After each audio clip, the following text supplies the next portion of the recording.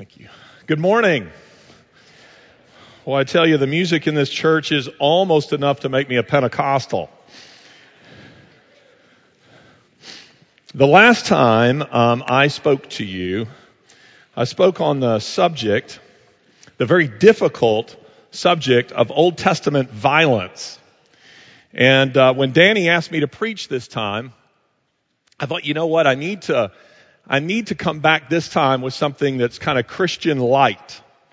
Something that's a little softer, like a little more feel good. And so I suggested to Danny, I said, how about I do John 4? And he was kind of, okay, whatever. And, I was feeling pretty good about it anyway. And then, the work of Fixed Point Foundation, listen, we take on all the bad guys in the culture, and that means maybe the atheists, or in this case, Muslims. We do a fair amount focused in that direction. And I'm sitting in my office, and I'm watching BBC kind of out of the corner of my eye as I'm working. And I am seeing news of what has taken place in Kenya, the 148 students who are shot and killed there, Christians being thrown overboard in the Mediterranean. And I send an email to Danny, or a text, and I say, hey, Danny, listen, I know I did Old Testament violence last time, and I know I should probably come back this time with something that's a little softer and lighter, but I really think I need to address the issue of Islam. And Danny sent back this response. I'm smiling because this is what I wanted you to preach on when I asked you to preach. But I wanted you to go where God was leading. So glad you caught up with God and me.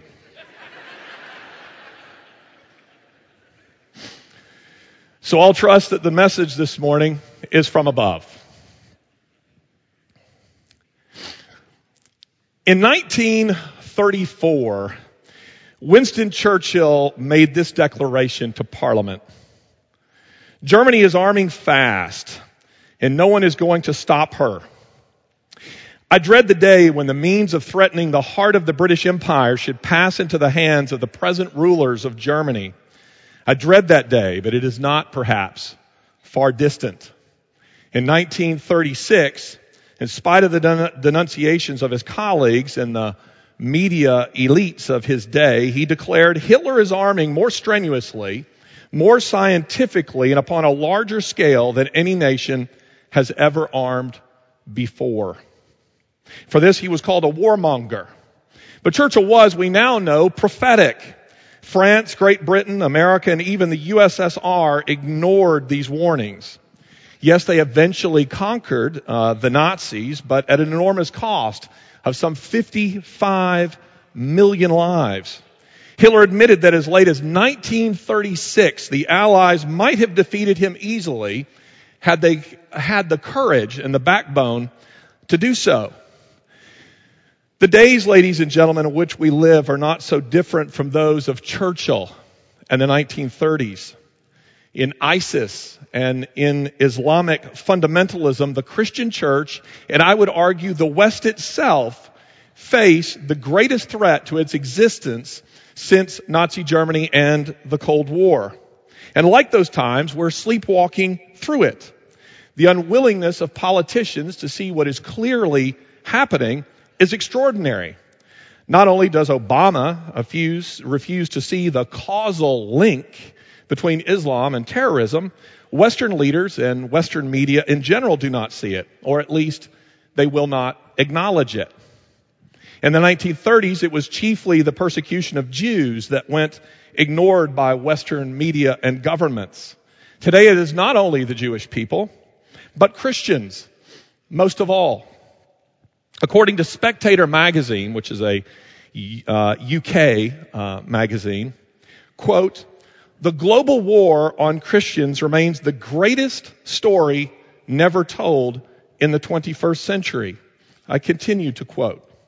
According to the International Society for Human Rights, a secular observatory based in Frankfurt, Germany, 80% of all acts of religious discrimination in the world today are directed at Christians.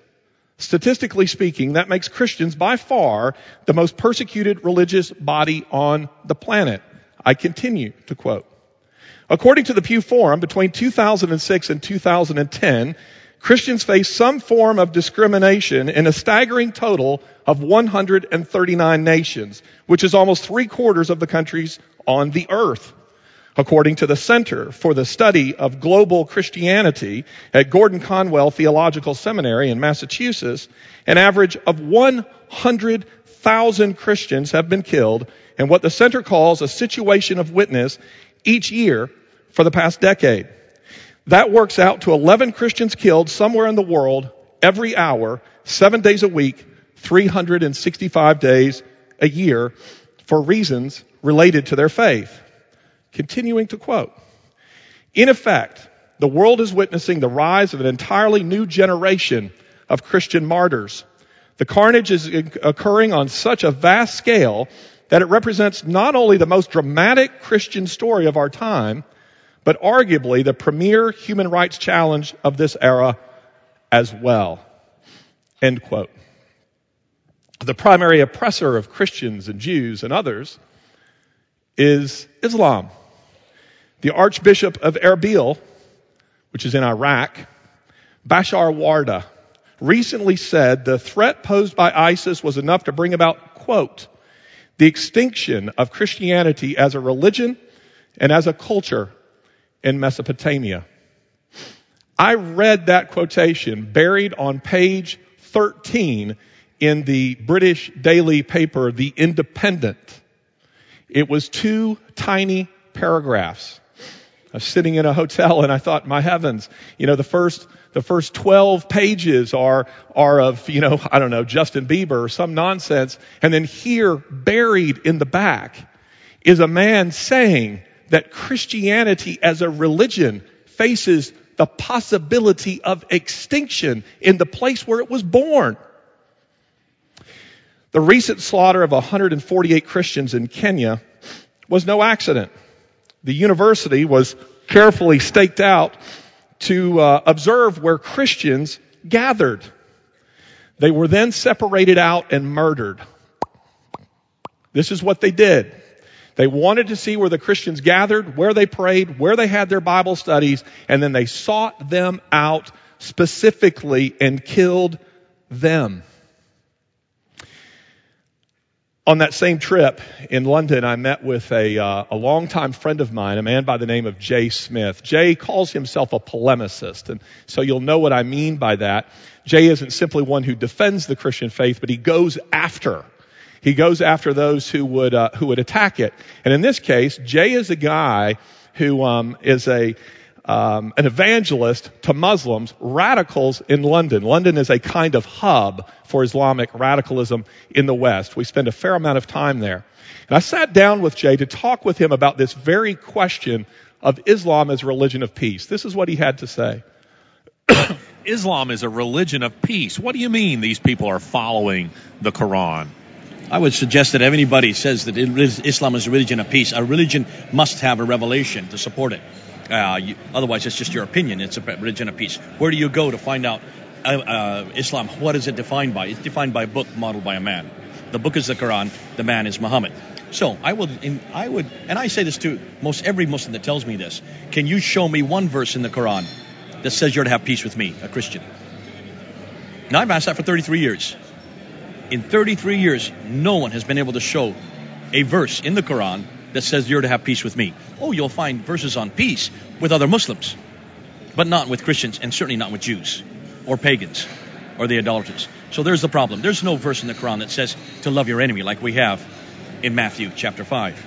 There's no verse in the Quran that comes close to what we have in the example of Jesus Christ as a man of peace. If you want to just ask what Muhammad did, just take a look at his life. Look and see what he did between 624 and 632, the last 8 years of his life. Look and see what he did to the Jews living in Medina, the 3 major Jewish tribes, the Banu Kainuka, the Banu Nadir, the Banu Qurayza family. Throughout the first 2 tribes in 624, 625. In 627, he then confronted the last remaining Jewish tribe, the Banu Qurayza.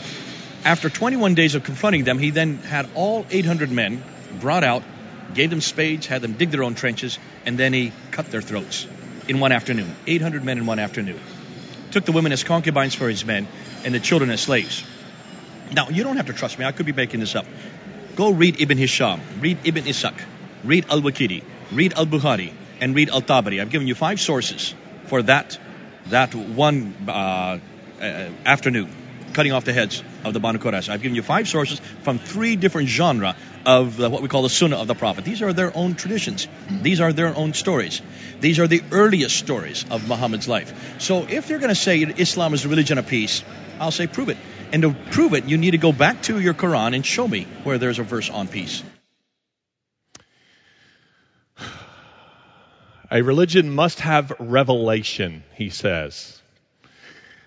For us, that revelation is the Bible, and it is in the person of Jesus Christ. And Jay rightly says, in order to understand Islam, you must understand their revelation, the Quran, which is modeled by the man Muhammad, which, as he lays out, did not champion a religion of peace.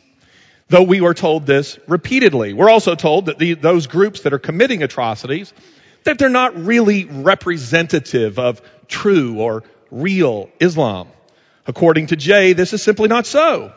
He went on to tell me that ISIS, for instance, is more Muslim than the so-called moderates because they take the Quran very seriously. Abu Bakr al-Baghdadi, the enigmatic leader of ISIS, possesses a bachelor's, a master's, and a PhD in Islamic studies from the University of Baghdad. It is Baghdadi who has ordered the carefully choreographed and filmed executions of prisoners. Taking a page straight out of the Quran, prisoners are not only beheaded, which is ordered by the Quran, but also caged and immolated alive, as in the case of the Jordanian pilot. Finally, trash was dumped upon his charred remains. This is Islamic teaching. Baghdadi did not make this up. And ladies and gentlemen, it's important that you understand when you hear that often when these things are brought up in media circles, somebody will inevitably say, much to my frustration, they will say, Christians had the Crusades and the Inquisition and, the Salem witch trials. There's a major difference. Violence done in the name of Muhammad and the Quran is perfectly consistent with Islamic teaching. Violence done in the name of Jesus Christ is not. Do you see the distinction? You see, whether or not so-called radical Islam is the representative of the Islamic faith is irrelevant. That it is a representative of that religion is undeniable. It simply won't do to characterize ISIS, the Taliban, Boko Haram, Al-Qaeda, Hamas, Hezbollah as fringe elements of Islam. These groups occupy whole countries, not just a mosque or two. And yet, again, what we often see portrayed in the media is that they'll refer to groups like this, and then inevitably we will end up seeing a graphic of the Westboro Baptist Church group. There are 40 members of the Westboro Baptist Church. And to my knowledge, they're not beheading people, as hateful as they may be. Furthermore, the data indicates that these groups enjoy a great deal of support among Muslims globally. A Pew Research survey found that only 57% of Muslims have a negative view of Al-Qaeda, and only 51% have a negative view of the Taliban. A February 2015 poll of British Muslims found that 27% were, quote, sympathetic with the Charlie Hebdo attacks in Paris. The BBC headline read, "An overwhelming majority of British Muslims oppose the use of violence." Now, when I read that, I thought, good. And then, when I saw that it was 27%, I was alarmed. That translates to roughly 700,000 British Muslims alone. Imagine if 1 in 4 Christians were sympathetic with abortion clinic bombings. I dare say the headline would not read, "An overwhelming majority of Christians oppose the use of violence." No, we would hear about the potential terrorists in our midst. According to the Global Terrorism Index, there has been a 5-fold increase in fatalities from terrorist acts since 9/11. 4 groups are responsible for most of these. All of them are Islamic. The point, I hope, is clear. The continual insistence that these terrorist groups are in no way expressions of real Islam is nonsense. The line of reasoning presupposes that the religion is monolithic. No religion, no philosophy is. Now, are all Muslims terrorists or would-be terrorists? Of course not. But if we are to win the war on terror, we must come to terms with the fact that theirs is a religion with a disproportionate number of adherents who believe that when Islam is practiced faithfully, it means that non-Muslims must convert, pay a tax, or die. Quran Surah, verse 2:193 reads, and fight them meaning unbelievers, until there is no persecution and religion is only for Allah. Surah 8:39 says exactly the same thing. Iranian emigre and journalist Amir Taheri wrote in the New York Post, there can be no peace between Islam and what is not Islam. What he meant was this: there cannot be peace between Muslims and non-Muslims if said Muslims take the Quran seriously.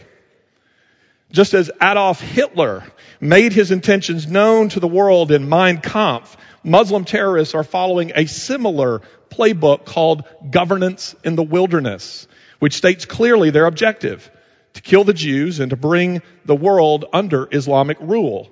Until that is achieved, unbelievers are to be harassed, terrorized, and given no peace. They must be made to know that there can be no peace until they submit to the will of Allah. Excuse me. Now, why has the Western response to this been so bad? Well, like the Allies in the lead up to the Second World War, there's a comprehensive failure on the part of Western leaders to understand the nature of this threat. And I would suggest to you that that is for three reasons. Now, again, so you understand, it isn't simply a case of Obama. David Cameron of the UK, Francois Hollande of France, Angela Merkel of Germany. They all more or less say the same things. Why is this? Well, I think there are three reasons, all of which can be related to Christianity's waning influence in the West. The first of these is secularism. Secularism renders the West ill-equipped to understand an absolutist religious mindset like that of Islam. You see, because from a completely secular point of view, this life is all you get. There just aren't things that are worth dying for. And the assumption is that other people believe that as well. All conflicts are understood to be misunderstandings.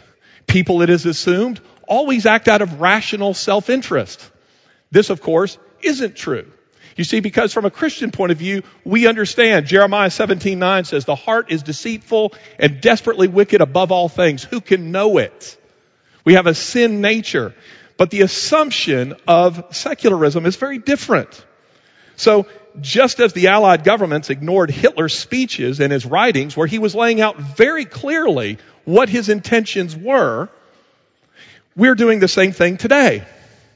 The current Ayatollah in Iran, who was the real power in that country, he tweets,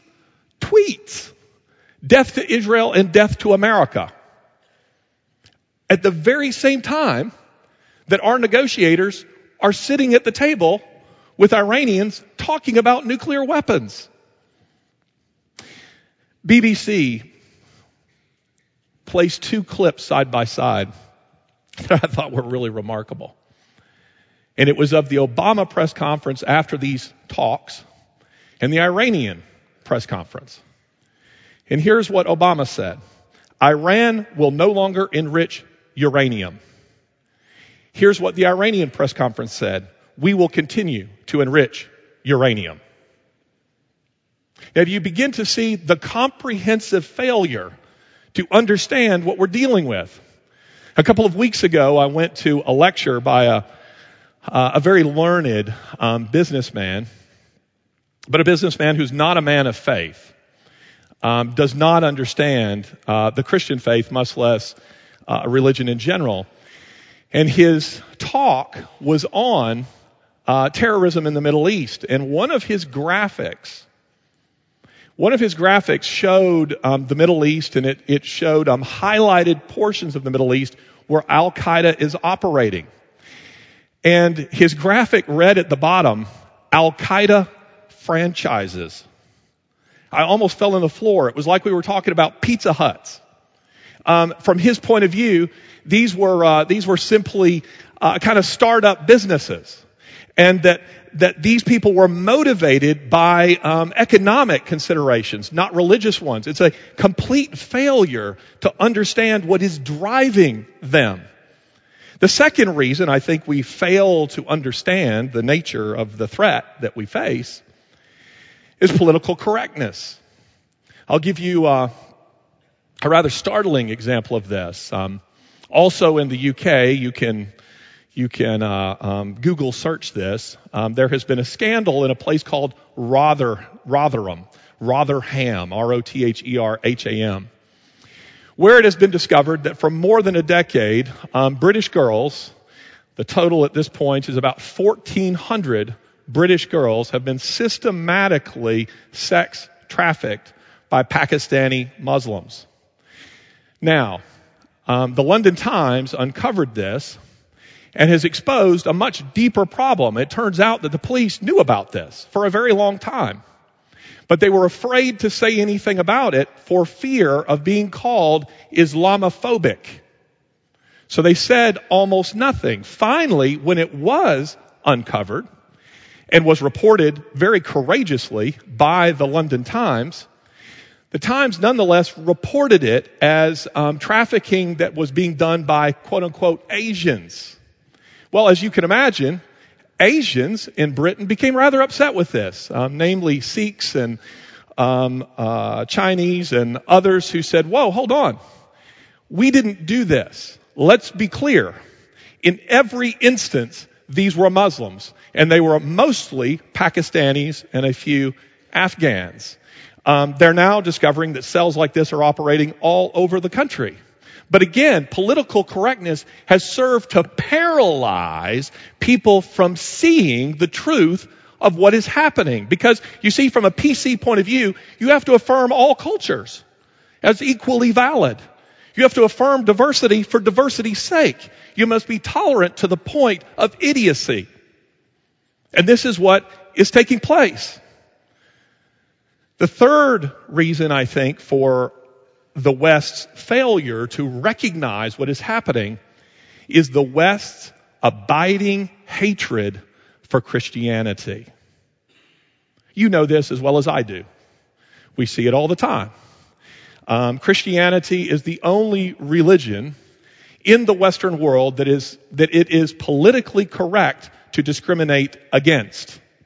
We're seeing this, of course, with the gay lobby. We're seeing this with lawsuits against bakeries. I mean, we're seeing this in so many ways. I've wondered, by the way, if the left would seek to make, Muslim bakeries produce gay wedding cakes. But anyway, we'll wait to see on that. Let's see. A little quiz. What do the following have in common? 9/11. The 7/7 subway bombers, the shoe bomber, bombing of the USS Cole, the Charlie Hebdo arson, the Charlie Hebdo shooting, the beheading of the woman in Oklahoma, the Fort Hood shooting, the shooting in the Kenyon University, the throwing of Christians overboard in the Mediterranean. This isn't rocket science, people.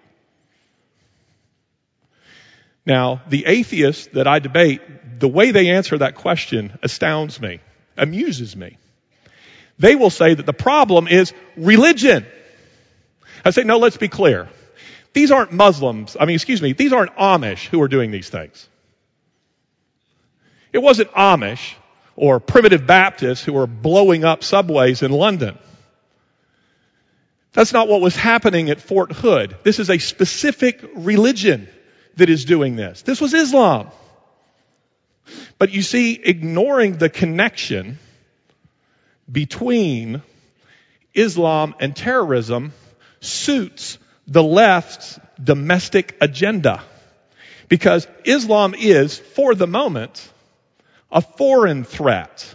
But Christianity is a domestic threat to the left's social agenda. About 3 weeks ago, a columnist writing in the New York Times said, I was astounded by this, even in the Times. He said that Christianity is the last hurdle to the complete fulfillment of the LGBT agenda. You see, they have identified the enemy and said that is who we must go after. So it seems to me that the thought here is that the enemy of my enemy is my friend. I don't know how many of you saw Bill Maher's interview on Charlie Rose that took place, I don't know, maybe a month or two ago. Bill Maher is not a guy that I like a whole lot. But I'll have to tell you, he was right on. Charlie Rose refused to see and to acknowledge what Maher called a connecting tissue between Islam and terrorism. And he laid out all the facts quite clearly. And Charlie Rose refused to see it. And then what did he do? He said, well, but Christians do these things too. And what an odd place to find Maher in, defending the Christian religion. Maher said, I don't know of any Christians who are doing these things. I don't know of Christians who are doing honor killings. I don't know of Christians who are suicide bombing. I don't know of Christians who are beheading people. How crazy. Some of this, I think, is a result of the sort of Muslims that media tend to put forward. I tend to be one of those guys that is on the call list to occasionally appear on radio or television. And I got a call from CNN a couple of years ago, CNN International, if I would go on TV and debate a Muslim. And since CNN International, which is aired globally, you don't see it here, but it's what you would see in Riyadh, it's what you'd see in Beijing. Since they're based in London, I was kind of excited because I thought they'll be able to get a real Muslim. I mean, I'll really be able to debate a true believer. So I get ready. It's 6 minutes. The potential pitfalls of something like that are startling. But in any case, I go on and I find that I'm debating, the woman I'm going to be debating, we're going to be talking about free speech. The woman that I'm debating is kind of a hippie Muslim from North Carolina. She wasn't born Muslim. I think she was, we'll say Methodist. And if there are any Methodists here, it's just a joke. She was as American and as fuzzy Western as I am. It was a hug fest. She agreed with me on every point. Yes, I believe in free speech. I believe in equal rights. And I kept saying again and again, yes, but your religion doesn't. Yes, but your religion doesn't. Yes, but look at how your religion treats women. And then I said to her, name one country, one Islamic state that believes in free speech. Silence. But this is the sort they put forward because they're more comfortable with this sort. The Christian response. Excuse me, I'm fighting a bit of a cold. What should we do? I've laid out the problem, and some of you are saying and thinking quite rightly, what can I do about this? What is your call to action? Well, first of all, I think we have to recognize that this is a global war that has been declared by Muslims on non-Muslims, Christians and Jews most of all. Ladies and gentlemen, we have to wake up. We do. If you have seen the things that I've seen and been the places where I've been, I've sat with Turkish pastors. It was in Turkey. And I sat with men who came to Christ through simply by reading a Bible, managing to get a hold of a Bible. Muslims who are now preaching and teaching the gospel to other Turkish men and women, and their churches were being firebombed, and they just would turn right around and open up the doors and go at it again. Incredible. And I feel like I look at my own life, and I can be so distracted with the things of this world, with materialism, with all the things that are on offer to us, or as Neil Postman put it, we amuse ourselves to death. And meanwhile, our Christian brothers and sisters are being slaughtered around the world for their faith in Jesus Christ. We must wake up.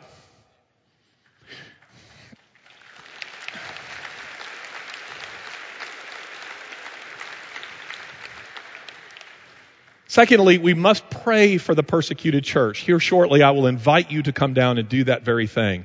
We must pray for them. The image I can't get out of my head are those 21 Egyptian Christians in those those orange jumpsuits. I'm colorblind.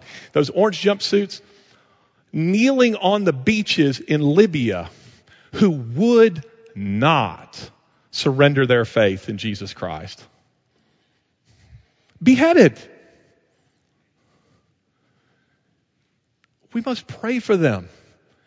At this moment, there are people exactly like them by the thousands who are in cages, who are in dungeons, who are in pits for Jesus Christ. It is our mission. It is our calling. We must prepare. In the words of our Lord, we must work while it is day, for night is coming. John chapter 9, verse 4. We must work the work of him who has sent. The Lord said he must do the work of him who sent him, for night is coming. Ladies and gentlemen, the sun is getting low on the horizon. And what that verse means is it means seize the opportunities and freedoms you have now to prepare, for the time will come where you won't be able to. Prepare. The Turkish pastors that I mentioned before were begging me for anything in English that they could use in terms of commentaries, Bibles, any resources that they could use that they could then translate into Turkish.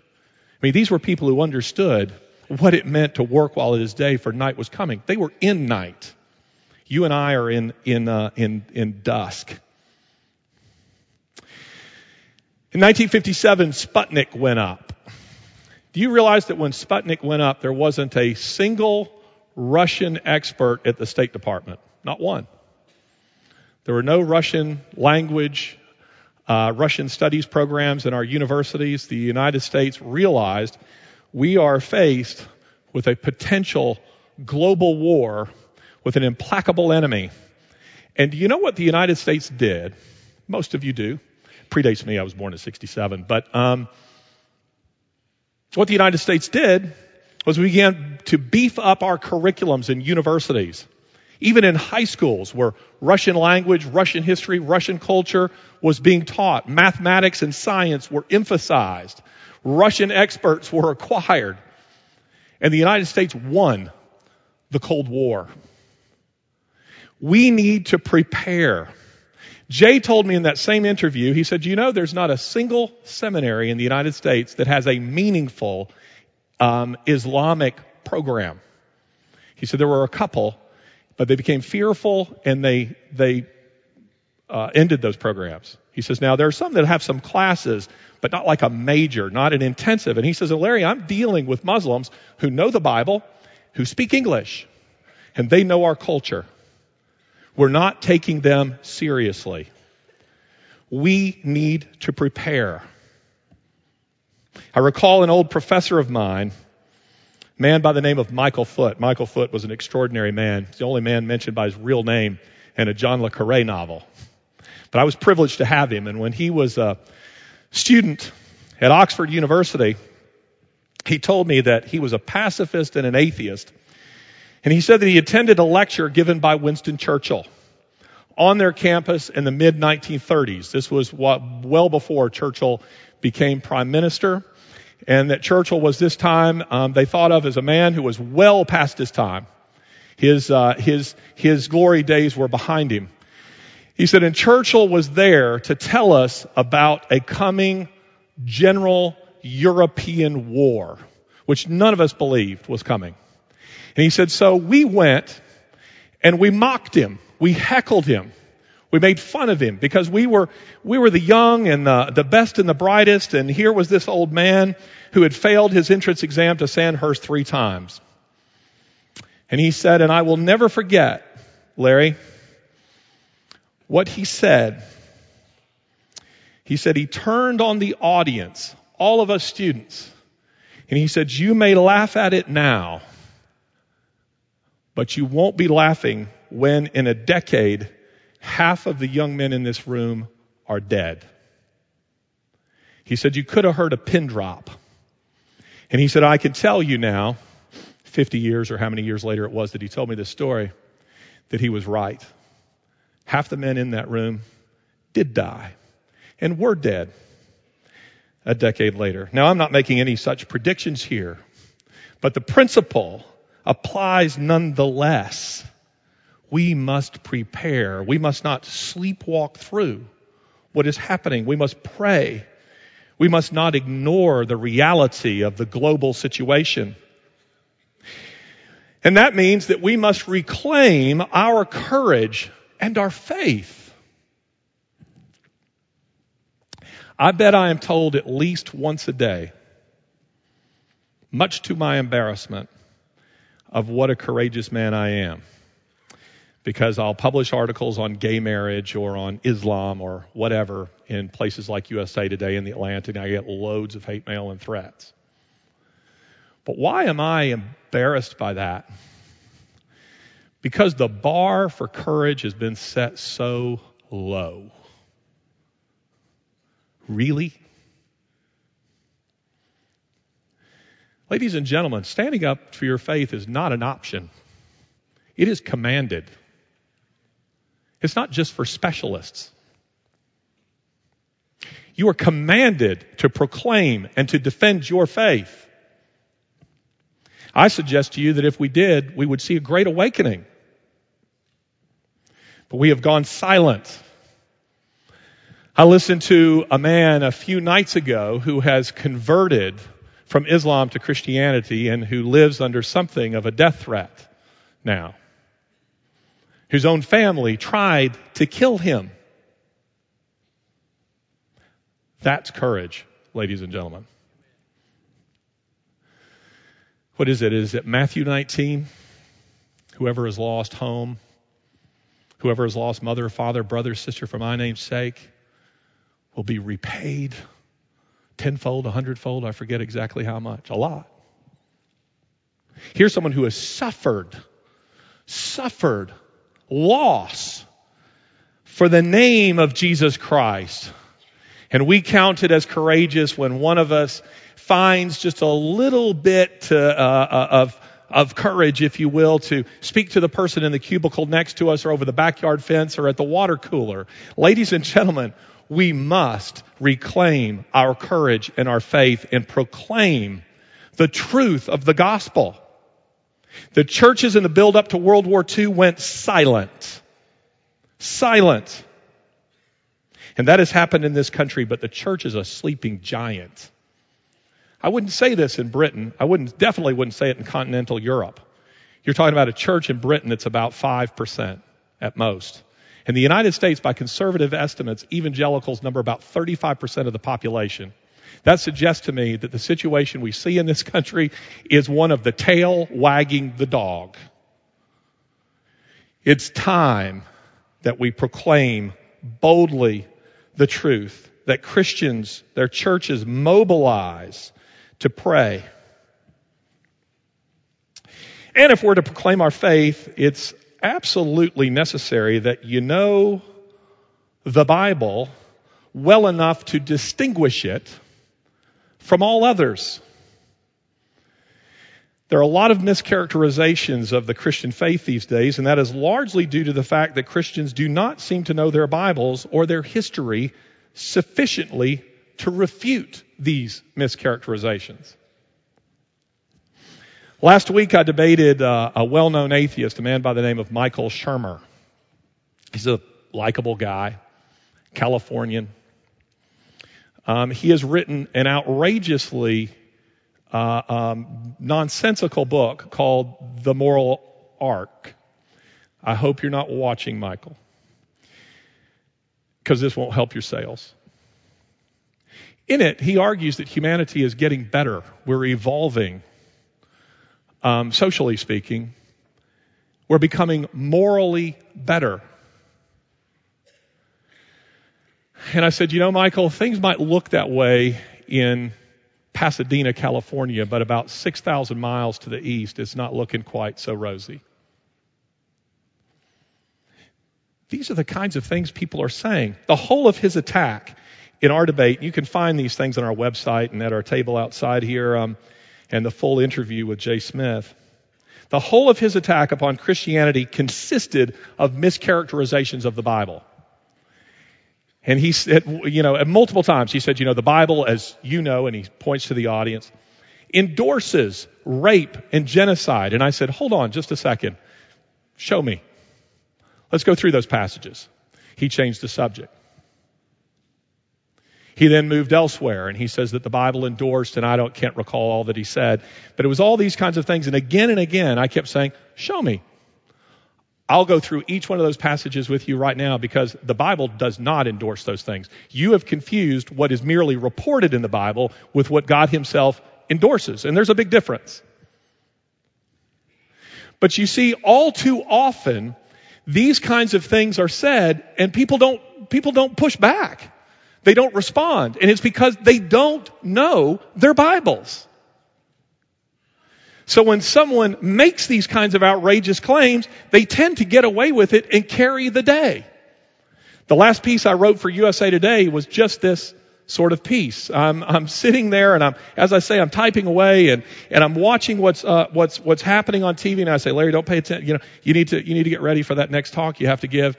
And then finally I just decided I can't stand this any longer. And so I fire off an article to USA Today, which you can find, which is called, I think they titled it, Islam and Christianity Are Not Comparable. But I was making these kinds of points. All these absurd comparisons that you're trying to make, they just simply won't fly. The Bible and the Quran are not the same. Read them. The Christian religion and the Islamic faith are not the same. The central difference between the Christian faith and Islam can be boiled down to this: the person of Jesus Christ. It is the doctrine of grace, ladies and gentlemen. They believe in a graceless God who calls for violence against those who don't accept him. Theirs is a religion of law where you do not know if you're going to heaven, unless, of course, you go and blow yourself up. Then you're guaranteed all that and all the virgins too. The Christian faith is a faith of grace. We believe in the crucifixion and the resurrection and the person of Jesus. They deny it all. Jesus is just a prophet. That's where the argument must be waged, on the person of Christ.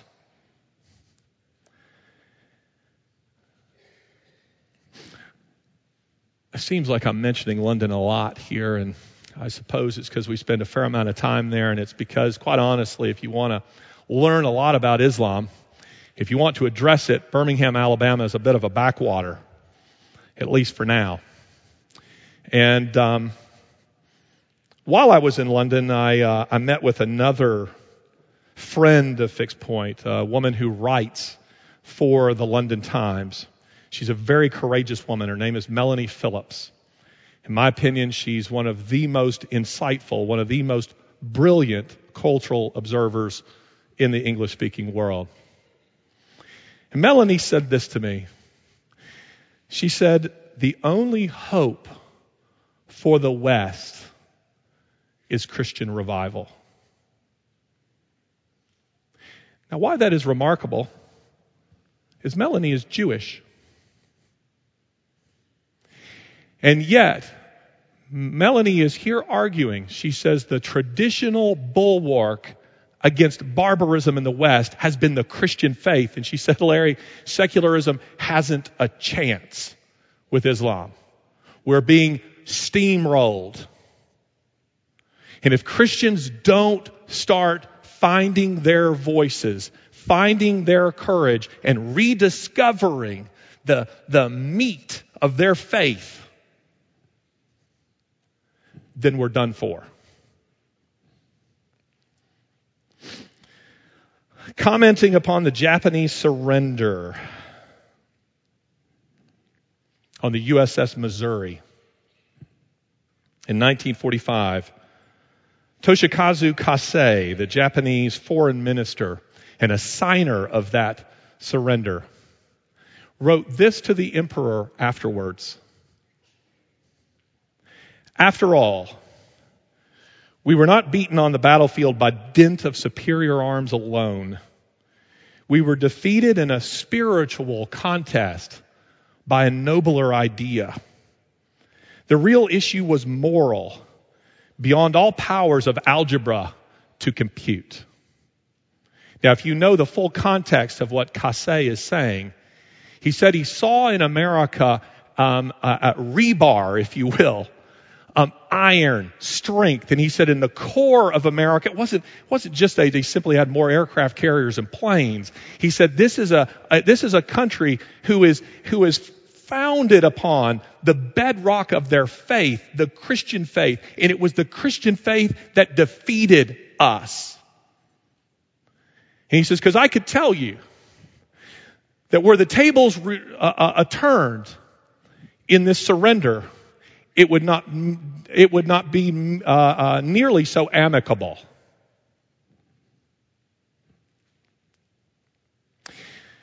We are engaged in a spiritual contest where Christianity is the nobler idea. Let us recall the power of God's word. Let us repent of our materialism, of chasing after everything that doesn't actually matter, and recall our faith in Jesus Christ, our faith as a people, our faith as a nation, and recall the power of God's word to change lives and to change whole nations. I'm reminded of the words of Elisha in 2 Kings chapter 6, verse 16. It's a great passage. Great passage. And Elisha is notified by his servant. He says, we are surrounded. The city is surrounded. We are done for. And Elisha prays. And he turns to this servant and he says, do not be afraid. Those who are with us are more than those who are with them. Ladies and gentlemen, our God is real. He's not a God made with human hands or to be served by human hands. He is real, he is sovereign, he is mighty. And he responds when his people call on him and pray, believing in a God with a capital G. So let us put aside our fear. Let us put aside our shame, and let us proclaim the truth of the gospel. I invite you now. I'm going to ask Danny to come down here and join me. And we together invite you to come forward this morning and to pray for two things primarily. To pray for the persecuted church. Again, 100,000 Christians per year are dying for their faith. They need their brothers and sisters around the world to pray for them. So we invite you to come forward and to pray for that. And secondly, pray that the Lord will give us all courage to proclaim our faith in this culture here. And let us pray to see a third great awakening. I agree. agree with that, Larry. So we're just going to ask right now for those of you, just come here. I want to stand right over here. Thank you, Rick. Y'all just come down. And we want to pray for just a moment. And we want to lift up believers all around the world that are being persecuted. Larry's statistics, in the moment that we have had worshiping today, 11 believers on average have had their lives taken. And had their lives taken for one particular reason. It's because of their faith and because they're willing to stand for the Lord. And so we as a church, we talk about this at times, but I think today is an excellent time for us to pray for them and lift up those around the world at this time. Second of all, I agree with Larry. Let's pray about reclaiming a boldness in being able to share our faith and to be able to make a stand for Christ. And it starts right there in our schools. It starts in our neighborhoods, in our work, and to be able to just stand for the Lord and to be that witness and to show that courage that we're called to do. And our hope and prayer is that there would be a great spiritual awakening that could take place here in our nation and then spread around the world and see God do a great and mighty work. So I'm going to give just a moment as people are coming this way. And what we're going to do is just take a few moments of just silence and letting you pray. And that's why you're down here. For those that are sitting in the pews, I want you to be praying too. And let's lift up those. And after a couple of moments, then I will voice a prayer for all of us. So let's take these moments and let's pray.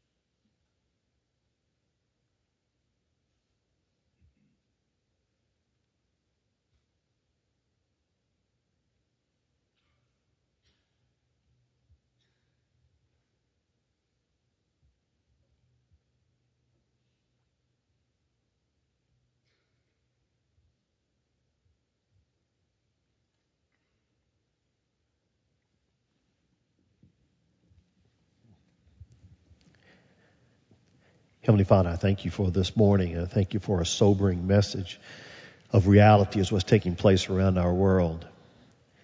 And in these moments, we want to lift up our Christian brothers and sisters all around the world that are experiencing persecution, who every day live their life wondering if there may be an arrest or there may be a beating. There could even be a killing that would take place because of their faith. And Lord, so much from our mindset, our first prayer would be that you would protect them and that there would be no persecution. But then it seems the more we talk to those who've been persecuted, they tell us in the West to pray that they would have boldness in the face of their persecution. And that, Lord, that what that persecution does, it gives them the opportunity to stand for you and stand for the person of Jesus Christ. And they've asked us to pray that those who persecute them would see the love and the power of Christ in them, and that they would come to know Christ in the midst of that. And so, Lord, that is our prayer. And we pray for them and pray for their families and pray that they will stand strong and be bold in their witness of Christ. And that your Holy Spirit would so embolden them that you give them the right words to say and the right actions to take. And so we, as their brothers and sisters here in the West, we lift them up to you and we pray for them. And then, Lord, we want to take that next challenge, and that is that we would be emboldened in our own witness, encouraged in our own stands. And Father, we know that a part of that is that we just need to learn your word, read your word, understand what your word says. And so every one of us can do that. And just learn more and get a better understanding. And so when people come, Father, we can courageously talk to them and share with them about the great love and the grace and the hope that we can have through Jesus Christ. So, Father, we pray for our church and our church members. We pray for those that are online, that are listening to us right now, that even as they are praying, that you would embolden them to be able to make that stand for the gospel and for us to be courageous. And, Father, we pray for a spiritual awakening to take place. And may that happen in our nation. And, Lord, may we see a mighty movement of your Holy Spirit begin to come across this nation. May it begin in the church, and then may it move from outside the church and begin to touch lives. And let's see a wonderful revival again. So, Lord, that is our prayer on this day. And we take these prayers and we lift them up to you in the strong name of your Son, Jesus Christ. Amen.